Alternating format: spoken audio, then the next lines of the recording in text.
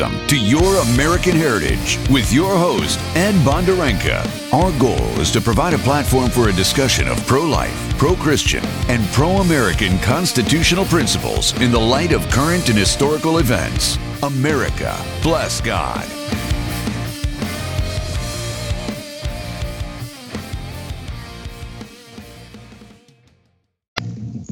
Good afternoon and welcome to Your American Heritage, where we talk about the two things, we've said it before, you're not supposed to talk about in polite company: religion and politics.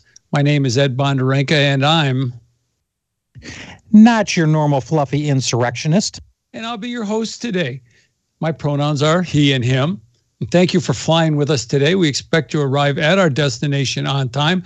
Please fasten your seatbelts and stow any leftist ideas in the trash bin of history. The show is produced by Derek Stone, the hardest working man in radio. Also the host of Stone Cold Sports, Sundays, noon 30, right after my friend Sean Todd, the Rock and Rev on the intersection. It's not your normal fluffy Christian show. So listen to both of them on Sunday after church. So make sure you get the podcasts and share them with your friends. They can be gotten at whamradio.com. You can subscribe at Google Podcast or Spotify. Put a lot of effort into these shows. I try to make them informative and entertaining. I may fail at the last, but I know I do well at the former. And I want to squeeze every last drop of value from them. So do me a favor, do yourself a favor, do your friends a favor, and share these with your friends. Then the tax write-off gets bigger. The more I can amortize this across more friends, I think. I may not work that way. Let's open in prayer. Father, this nation desperately needs your help. Please deliver this nation from the despicable and illegitimate Biden administration, an administration that seeded itself through corruption and fraud, an administration that seeks to debase this nation that was founded on principles founded in your word, an administration bent on enslaving those you have set free. Please deliver us from the corrupt and power-mad Whitmer administration. Please open the eyes of understanding of the populace to those principles in your word, the Bible. Will you please lead us and guide us into righteousness and wisdom? Give us the strength and the courage to do what needs to be done. Thank you, Lord. Amen. So those are my opinions. Those are not necessarily the opinions of my guest or Derek or the station, as said earlier.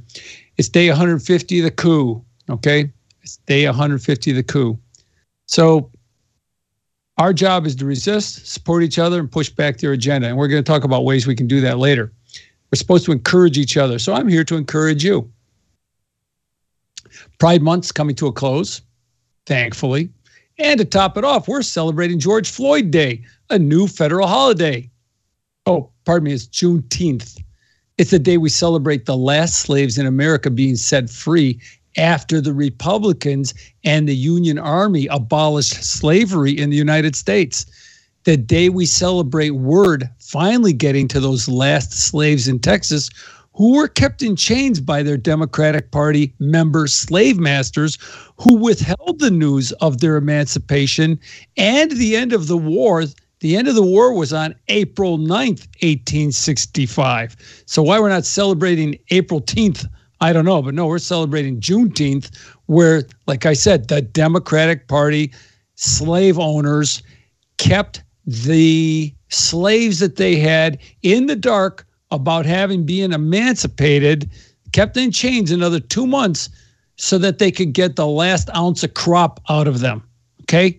Yeah, that's just wonderful. It's a national holiday, June 19th. Another day the mail doesn't get delivered, the troops don't train. And June 19th, or for those of us who can't pronounce June 19th, it's Juneteenth. Or, like I said, George Floyd Day, Juneteenth, right up there with Kwanzaa.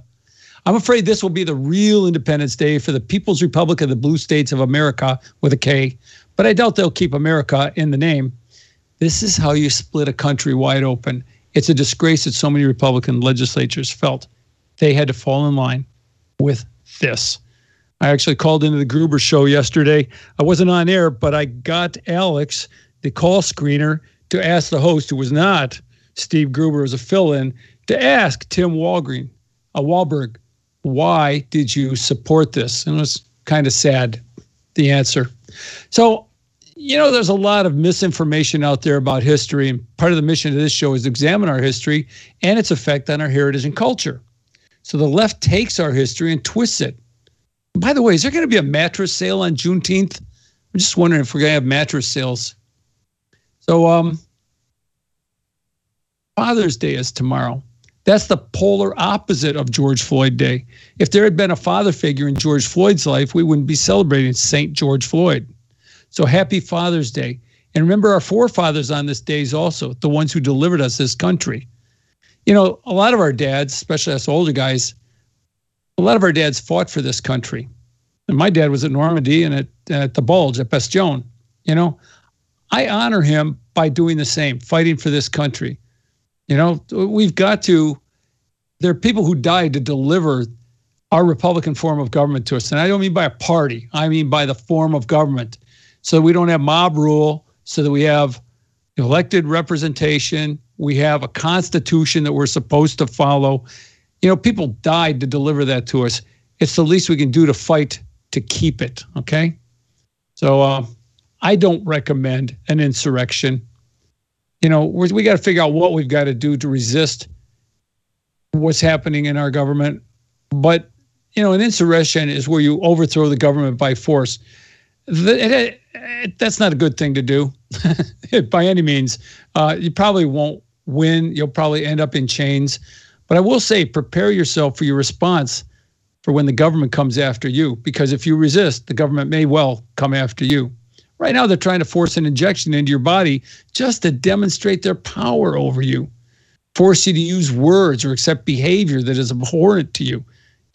You're supposed to act a certain way and like it, just like Winston, the character in 1984. At the end, he's supposed to not only think or say 2 + 2 = 5, he's supposed to believe it.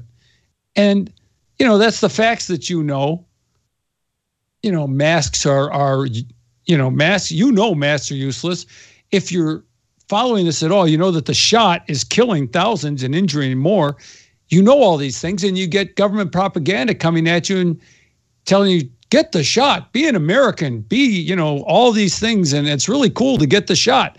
And people are getting blood clots on their lungs, and they're getting Bell's palsy. Not everybody. I know lots of people who've gotten the shot, and they've only gotten really sick for a while. That's just, great, get a shot, make you really sick for a while. They didn't die yet. I hope they don't. I really do. But there are people who are. And I'm not going to put that revolver to my head, spin the cylinder and pull the trigger and hope it doesn't go bang. So there you go.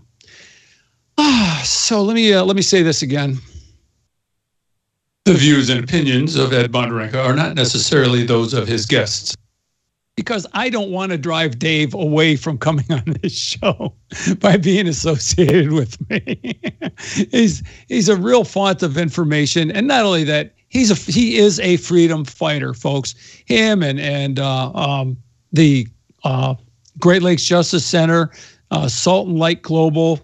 These are organizations that are fighting for our rights and our freedoms, and we need to support them.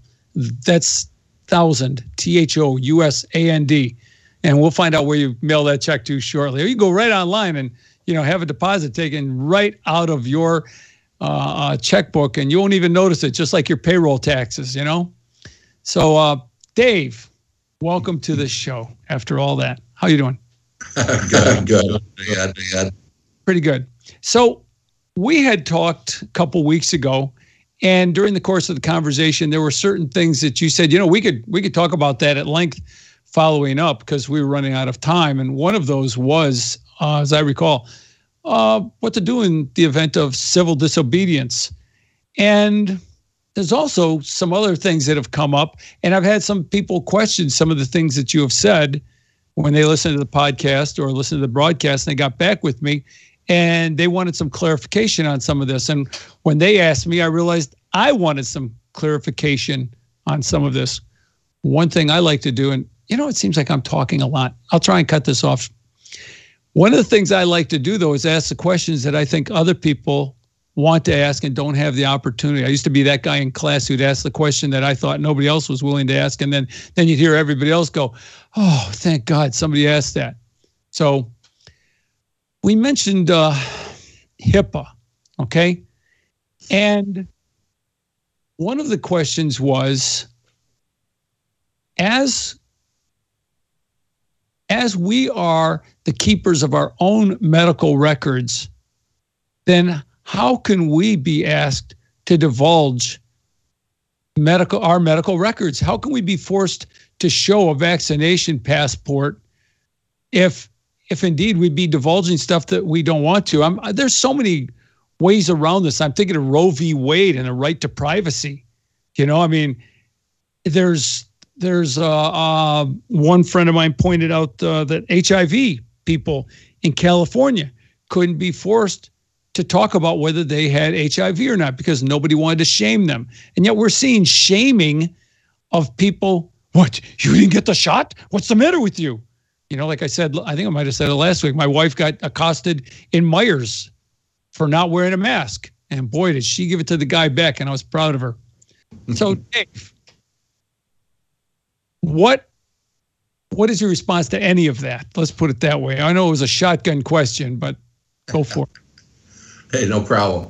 Well, again, HIPAA is a law dealing with privacy. Your rights for your medical records and for organizations that have your medical records, that they're not allowed to divulge certain information without your permission. So whether that's a government agency or medical, doctor's offices, whoever, that they have to get a release from you or approval from you before information can be divulged to somebody else. So I hope you see that's not the same thing as them asking you a question, okay? And this is where you get into a gray area. And for example, there's a big difference, I think, between the government asking you. See, this is why you're seeing Governor Whitmer and other governors around the country not requiring vaccines, not doing vaccine passports, other than, I guess, the crazy guy out in California.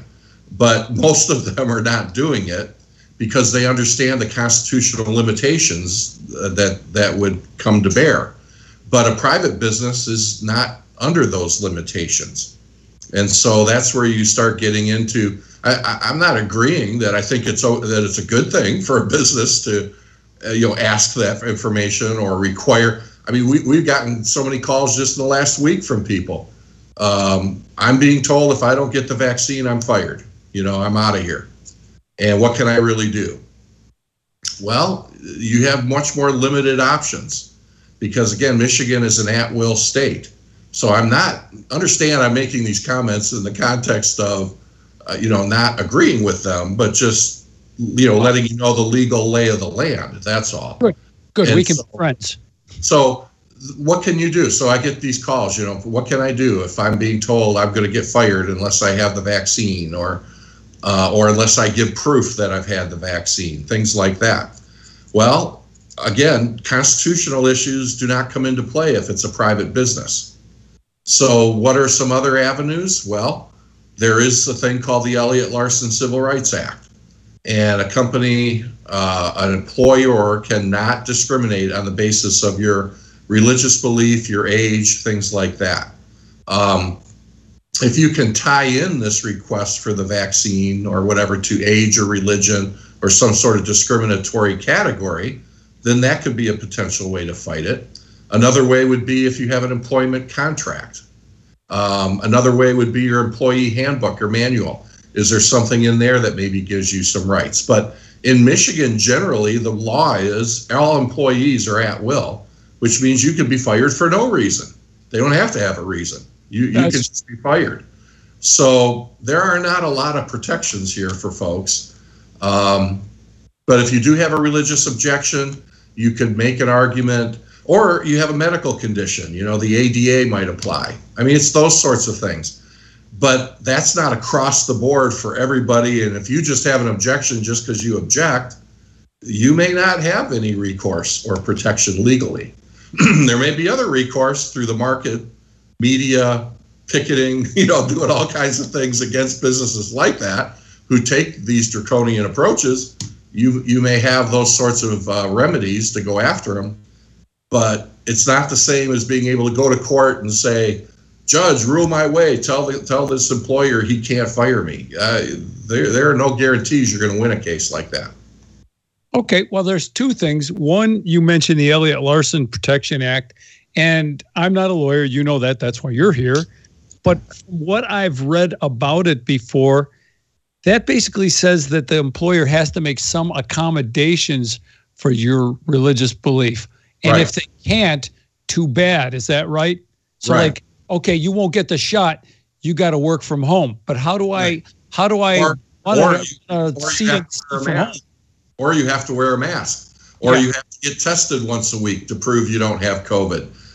They could require those sorts of things, and that's accommodating your religious beliefs. So that's why I say to people, you may not get a result you like, on this sort of thing, but those are ways to challenge it. Okay, then on the flip side, once again, and I'm sure somebody else is thinking the same thing because it occurred to me. And folks, 722. Okay, sorry. Let's start all over again. 734-822-1600. Okay, 734-822-1600.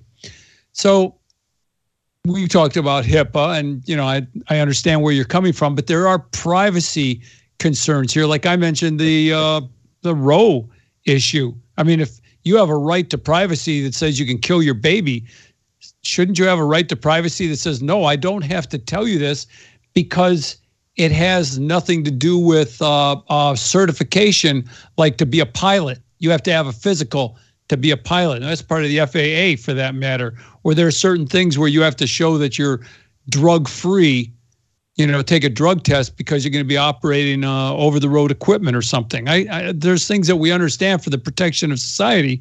And yet when it comes to just general employment, I just wonder about that. Is there no recourse there? Why are you forced to divulge details about your medical condition? That's the crux of it.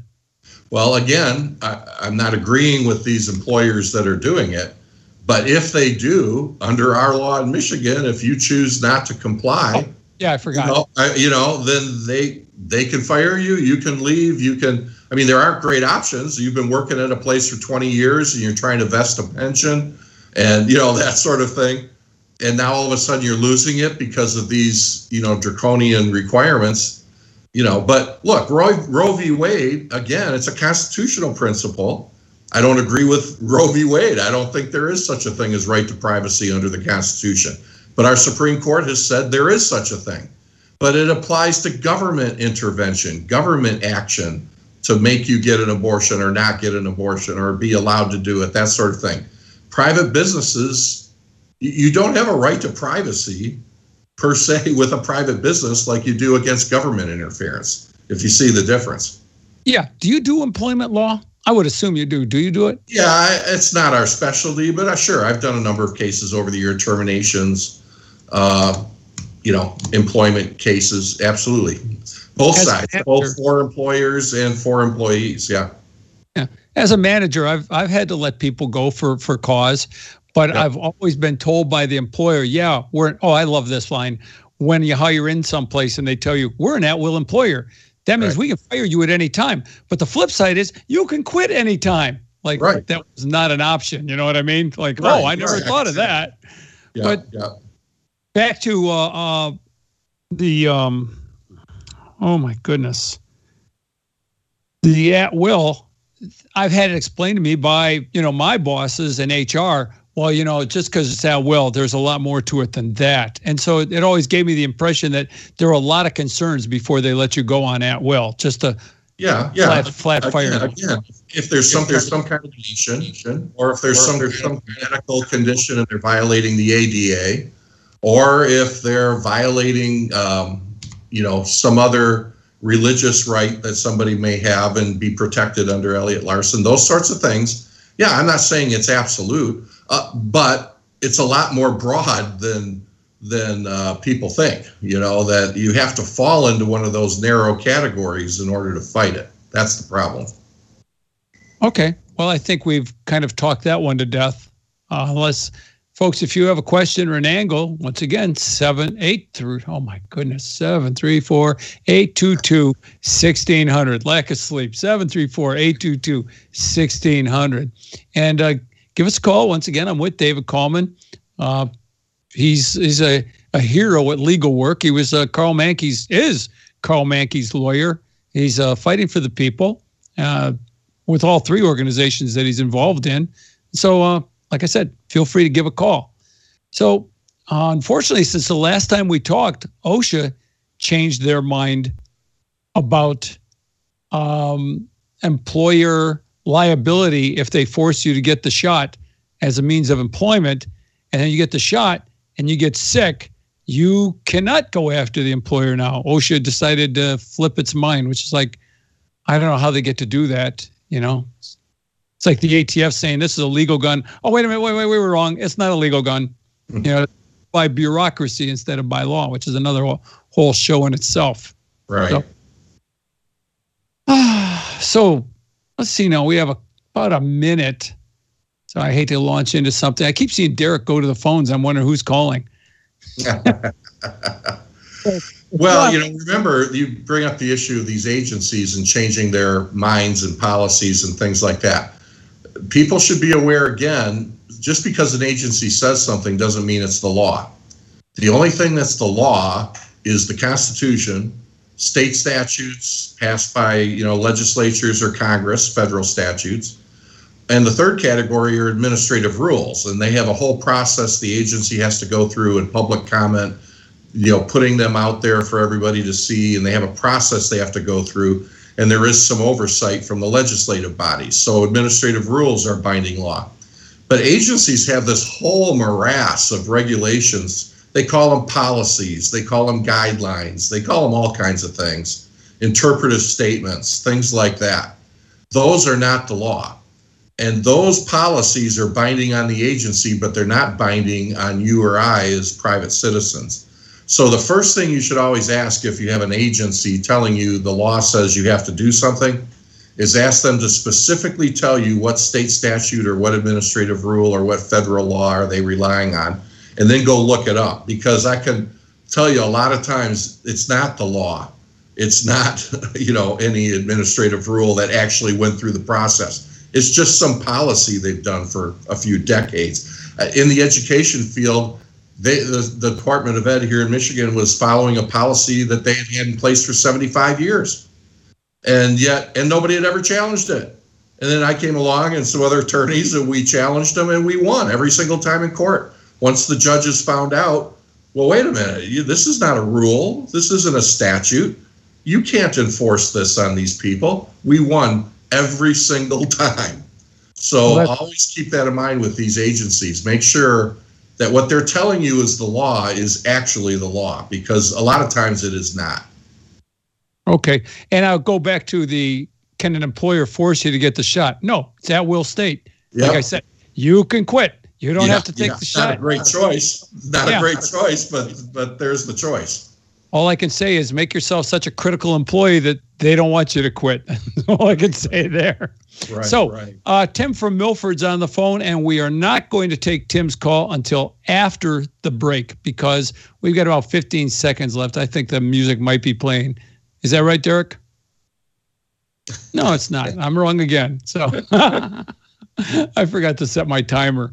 So, it starts in about 2 seconds. So, folks, the music started now. You can hear it. I can never hear the music, so I have to guess.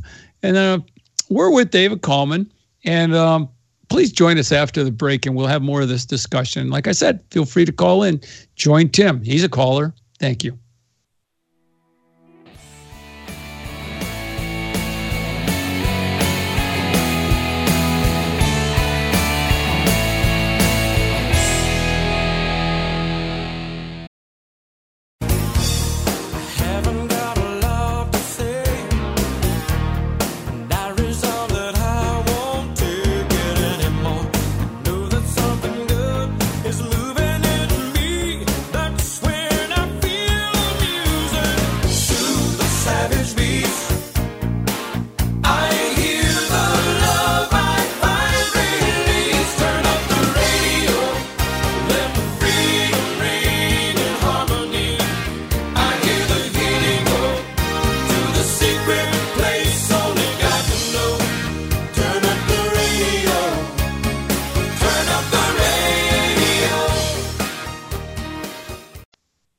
Yeah, turn up the radio. Let freedom ring.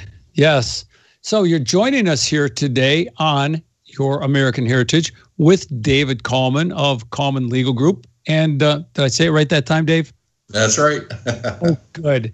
And the Salt and Light Global, and also the Great Lakes Justice Center. So we've been talking about, employment law, things that the state is trying to force on us and reactions we might have. And I hope we get to some positive things we can do shortly, besides just quitting our jobs to avoid enforcement. But we've got Tim from Milford on the phone right now with a question for David. And once again, if you want to call, and I'm going to make a sound clip for this, for the phone number, so I don't have to screw this up anymore. It's 734-822-1600. Hi, Tim. Good afternoon, and thank you for taking my call. I appreciate you guys being out there helping the regular layperson understand certain things. That's our job. Well, so what's your question? Question is, you've been talking about the private sector when it comes to employers and what they can and can't do for the most part with vaccination shots, things that they can and cannot make you do. Is there any difference when it comes to municipal government, state and local, with regards to what you guys have already been talking about? And I'll just go ahead and hang up and listen to the answer. No, don't hang up, please. We may need clarification. Okay, you there? Okay. Okay. Oh, there we go. Good. So, Dave, your turn. Yeah, obviously, again, if it's a government entity, state, local, federal, municipality, whatever, then of course now you have the constitutional issues will be brought to bear, and you might have a lot better arguments and a lot of other issues that you can get into there, because private businesses, you don't have those constitutional issues. And so as far as I know, I've not heard about any government agency, any local city. If I'm wrong, let me know, but I haven't heard about any government entity requiring vaccinations yet in order to keep your job. They may try it, but as far as I know, up to this point, that's not being done, because I think they know with the constitutional issues, they have a much better chance of losing that kind of a lawsuit. Is this the kind of case that the Great Lakes Justice Center would take should it come up? And would we have standing? That's a big question. Yeah, again, it depends on the issues. Great Lakes Justice Center, deals with First Amendment, free speech, freedom of religion, other constitutional issues, Second Amendment, things like that. So if your basis for not wanting the vaccine is not one of those issues, I'm not sure we would do it under Great Lakes, but we would certainly look at it through Kallman Legal Group, through our law firm, and look at representing somebody along those lines. So either way, we would look at trying to help somebody in that situation for sure. Could you make a claim that your religious beliefs say, I don't want to meet Jesus early, so I'm not going to take the chance with this shot? I've not heard that religious belief expounded yet, but I'm not sure that's really going to be the basis. It has to be based on, a sincerely held religious belief that, your body's the temple of the Lord. There's a lot of different things that you can base it on, and it has to be along those lines. And the beauty of it is the government doesn't have the right, or a private business, if you're arguing it under Elliott Larson, they can't argue that your religious belief isn't well-founded or grounded. In other words, you don't have to have your pastor agreeing with you or a denomination agreeing with you. Your religious belief is your religious belief. And as long as it's not dealing with tinfoil hats, the court will pretty much accept your religious belief at face value. Then the issue becomes, well, what do they have to do? If they can't fire you for that reason, then they have to give a reasonable accommodation.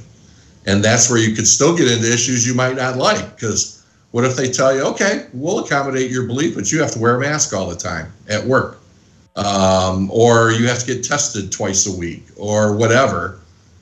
Then now they're accommodating your religious belief, and if you don't like that, you're still in the same boat. Then what are you going to do? You know? Okay, Tim, did that answer your question? Yes, it sure did. And I can talk to Mr. Coleman off the air in his private business to just give him a heads up as to where what my employer is doing. It's not terrible, but they're pushing the line. Yeah. Wow. Yeah, I'm seeing that all over the place. Care to expound? I haven't seen it yet, so I don't know. I'd be interested in that. Do you care to expound on that, Tim, quickly? No. Okay, don't blame you. All right, that was Joe from Wyandotte, not Tim from. All right, great. Thanks for calling, Tim. I appreciate it. Thank you. We've got Tom from Detroit on the phone with a comment about religious exemption. Hi, Tom. Hi. Hello. Can you hear me? Yeah, go ahead. Okay. In the Federal Food, Drug, and Cosmetic Act, it's Title 21 at Section 321. That a mask is it looks to be a medical device. They have the term device defined at it's Part H, small h, and they have drug defined at Part G, small g. It says in here, intended for the use in the diagnosis of disease or other conditions, or in the cure, mitigation, treatment, or prevention of disease in man or other animals. Okay, in man or other animals, I'm not an animal. In Genesis, 2 places in the book of Genesis, it says man's created in the image of God. It's completely different from animals. And here, apparently, drugs and medical devices are for animals because, they define man as an animal right in the federal act here. So, does a private employer have authority to require somebody to use a drug or a medical device? That's the question, right? It seems clear, that a man is created in the image of God if you're a Bible believer. Well, my point is, and maybe Dave will say the same, but I'm a disciple of Dave in all things legal. And I'm getting the impression from at-will employment is that if they ask you to walk around on one leg and use a crutch on the other, even if you don't need to, if you don't want to work there doing that, then you can quit. A crutch would be a medical device, but I don't know if walking around on one leg would be. Right, and then if you were the only one they were making walk around on one leg, it seems like why were they causing you to do that? Why and nobody else? Because they didn't like your religion, so they said, well, we'll tell this guy to walk around on one leg. Good question. Let's see what Dave has to say. Thanks, Tom. Okay. Well, again, it's. I'd have to check in. I've never looked at that particular law that the caller was just talking about. I've made a note of it here. I'll take a look at it. But you have to remember many of these laws have limits. Like they only apply to employers that have 50 or more employees, or 100 or more employees, or 15 or more employees. There are a lot of times they put these limits on these laws. And if you work at a place that only has 5 employees or 10 employees, that law may not apply at all. So you have to look at those types of issues too to see whether or not all the requirements are met for that law to apply to a particular employer first. Okay, great. Dave, while I've got you on the phone, I wanted to ask you a question. It came up recently that Attorney General Nessel put out an email, or had issued an email that's been discovered that basically said that she was targeting Marlena Pavlos Hackney and her business because she was going to go on Tucker. She became aware that she was going to go on Tucker Carlson's show. And it seems like she went after, she basically said it. She was going after and then sent state police all the way to her municipality, I think it's Holland, to take her back to Lansing to keep her from Tucker's show, it seemed. Is that malicious prosecution? Well, it's not malicious prosecution because she wasn't prosecuting her for anything. There was already a case pending, and unfortunately, a bench warrant for her arrest had been issued by the judge in Lansing. So it wasn't Dana Nessel prosecuting anything. The judge had issued a bench warrant. Now, I'll say this, though. That's highly unusual activity for the Attorney General herself to be involved and say, go pick this person up in order to stop them from speaking. While that may not technically be illegal because of the bench warrant, they had a right to pick her up. It's still highly offensive. It is a total abuse of power in my mind. I mean, it's violating that lady's right to speak and to be heard. Now, as I understand it, she did go on the show, on Tucker Carlson's show. They didn't get her before the show. But just the fact that they were talking about it and trying to do it is really quite chilling. I mean, so all they got to do is bring some, administrative case against somebody, get a judge to issue a warrant, and they can stop you from speaking. They can throw you in jail and try to, cover your mouth so you can't speak. I mean, that's like Russia. That's like China. I mean, we don't do that here. I guess until now.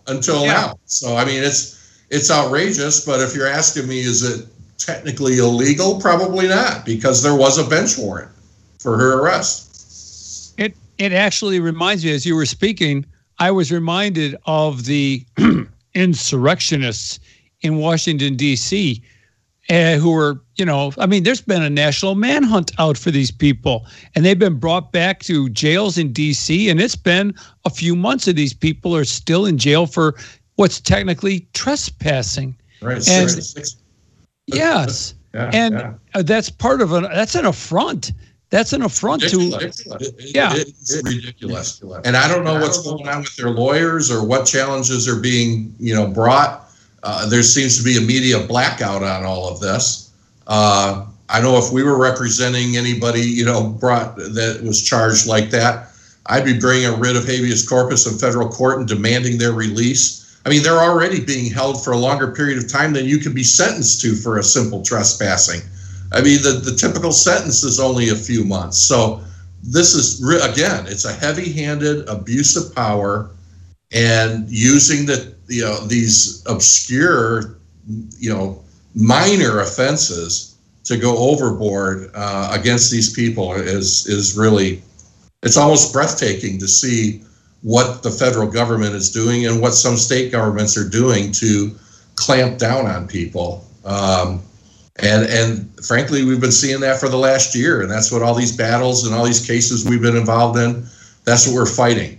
It's not that there isn't a virus out there. There's not that people shouldn't use common sense and make their own decisions and be careful, but that doesn't give the government the right to just throw out all our constitutional rights and trample on them in the name of safety for everybody.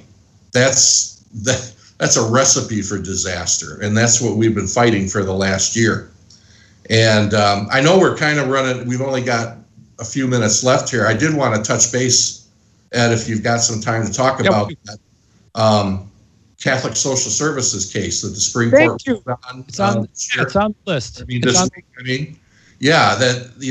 been touted as a great decision, and of course it is. I mean, the Supreme Court ruled 9-0 that the city of Philadelphia could not enforce requirements on Catholic Social Services and how they picked foster care parents or adoptive parents and things like that. But I think there's a couple of things people need to be aware of. Some things that the court did not do, and I think to a certain extent this is kind of a limited case. It's still a really good decision, obviously. It's helpful for religious liberty. But if people remember the Smith case back almost 30 years ago now, the peyote case. And funny, because we were talking about religious rights, and I was thinking peyote. Go ahead. My first thought is always about peyote, if you're talking religious rights. But no, seriously, that's the case where Justice Scalia wrote the opinion saying that if there's a law that's being applied even-handedly and being applied generally in a neutral way to everyone, even though it adversely affects your religious rights, they can still do it. And that's been a case that's been a thorn in the side of religious freedom for the last 30 years. And it was Justice Scalia that wrote it. And this generally applicable law standard. Because if that's the case, it's a general law, then you no longer have strict scrutiny, which means under constitutional law, you have the right to the highest level of the court review. And that's where you have a good chance of winning if the court applies what we call strict scrutiny to a case. But the Smith case said, no, you don't have to apply strict scrutiny. You can apply a rational basis, which is the lowest standard, and which means the government wins almost every single time and your religious rights get trampled on. The Supreme Court in the case this week did not overturn Smith and did not change it. And so that's a negative. They basically dodged it. They just said, well, we're not going to decide it right now. I'm not following how that works again. Maybe you could explain it. Maybe I'm the only one not following. Yeah, so if the government passes a law that's generally applicable to everybody, okay, no matter your religious beliefs, non-religious beliefs, anything else, it's just a rule of general applicability.